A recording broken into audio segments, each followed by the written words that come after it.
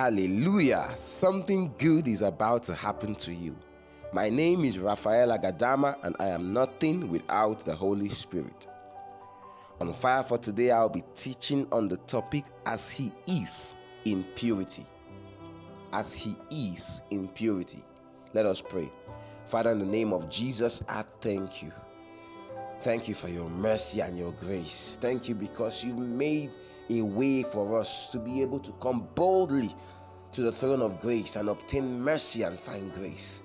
Thank you because we are not orphans. Thank you because when we call, you answer. I give you praise for all my listeners because your spirit is upon them. When your spirit was hovering over the waters and your word came, it brought results immediately. I'm asking that your word will bring results in their life. Your word will become flesh in the name of Jesus Christ. Amen. As He is in purity. As He is in purity. Every now and then the Spirit of God is groaning and crying out for purity. Because the genuine source of true revival is true repentance and true commitment to the spirit of purity. Because in the school of divine things, the administrator of revival is the Holy Spirit. And because He is a Holy Spirit, He cannot function to full capacity, to maximum potential when iniquity is hovering around, when iniquity is taking center stage. So the Holy Spirit will always convict, rebuke, stir up the hearts of men towards purity so that He can begin a work, so that He can start a revival. Every revival in history, you will go check and see. When John came, he came crying, repent, for the kingdom of God is at hand. Why? Because without repentance, without a turning, there can be no revival. That's why the Bible says that, howbeit when ye shall turn to the Lord, when ye shall turn to the Lord. So until there's a turning, there cannot be a transformation. So the Holy Spirit is the custodian of revival, but the channel or the conduit by which we'll be able to tap into the many resources or the revival resources the Holy Ghost brings is through the pathway of purity. So I tell people that God does not have a problem with sin. He has defeated sin, hell, and death. Jesus defeated them. But the problem Jesus has with your sin is that it will block the sewage pipe. It will stop transmission.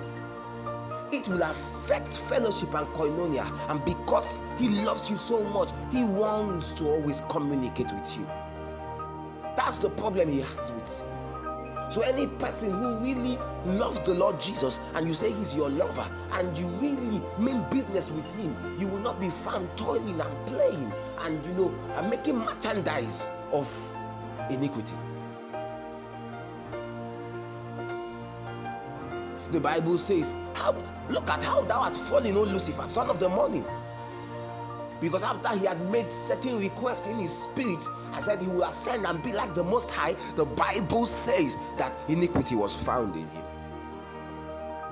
So it simply means that desire was born out of iniquity. Because when you trace it down to the root, you discover that desire, the bedrock of it was iniquity. Certain people do certain things, and it may look good and normal in the eyes of society. But when you trace down and the Holy Ghost comes with his plumb line, you discover that the pioneer of that action was flesh. And every day, this flesh and the spirit, they are in contention over who will take rulership of your person. 1 Peter chapter 1 verse 6.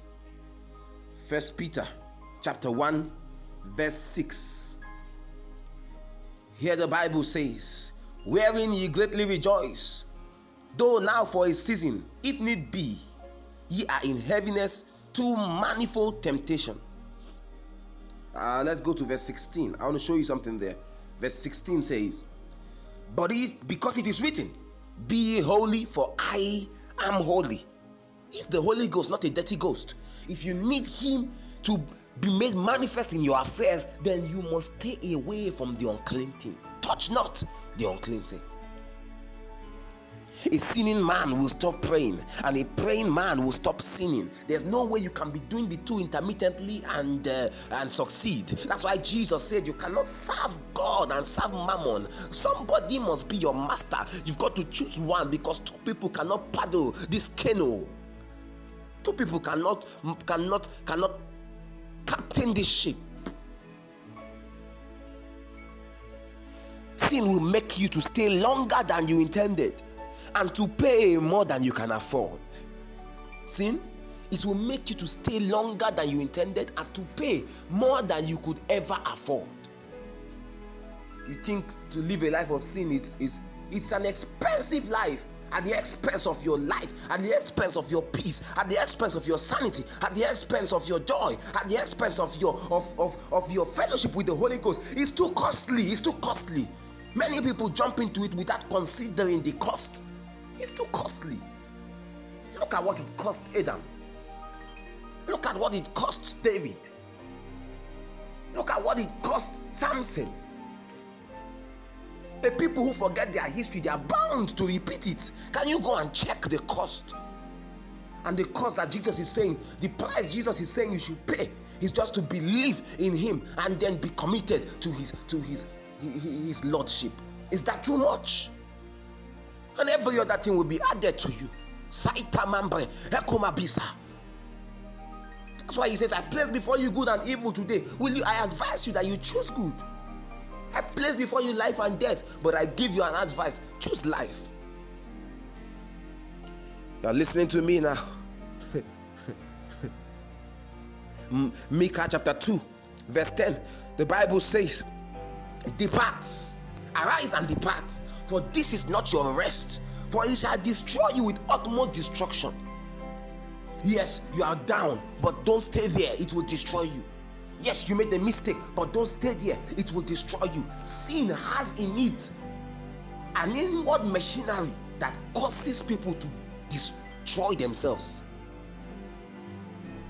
It will keep working and keep working until it destroys you. Can I show you that? The Bible says that nobody begins to sin just like that. He said every sin is born out of your own lust, number one. Number two, he said when that lust continues to work, it will produce sin. That's number two. Number three, when that sin has fully matured, it has come to a stage of maturity, it has grown and it has given birth to children, the Bible says it now leads to death. That's why the Bible says that the wages of sin is death. That death is annihilation. That death is destruction. So it may be beautiful for a while, but in the long run, it is like a Trojan horse virus. You know, it has been installed in your system. While it is there, it may look as if things are happening fast. It may look as if you are prospering. It may look as if you are having fun. There is pleasure. You have some extra money. You have some extra friends. People are cheering you on. That is what a Trojan horse virus does. It makes the system look very active and fast, even faster than it was from the beginning. But it shortens its lifespan. It shortens its lifespan. It shortens its lifespan. I bring to you the word of the Lord. depart from iniquity. You can't stay in the secret place and battle with a sinful habit for long. If we must be like him in power, then we must also be like him in purity. For it is in him we live, in him we move, and in him we have our being. You're listening to me right now, and you're saying, Pastor, I think I need help. I would like to talk to you. Send me a message on Facebook, on WhatsApp. I would love to talk to you. I would love to hold hands with you and pray with you. I trust there's no life so battered that Jesus cannot make again. No life so shattered. When God comes in, it will matter. Your life will matter again. I pray for you for help. I pray for you for a quickening. I pray for you for a revival. I pray that the Holy Ghost will begin a new work in you, causing you to become a living sacrifice, holy and acceptable unto him. In Jesus' mighty name, amen. God bless you. My name is Raphael Agadama, and I am nothing without the Holy Spirit. Remember, do not be afraid. Only believe.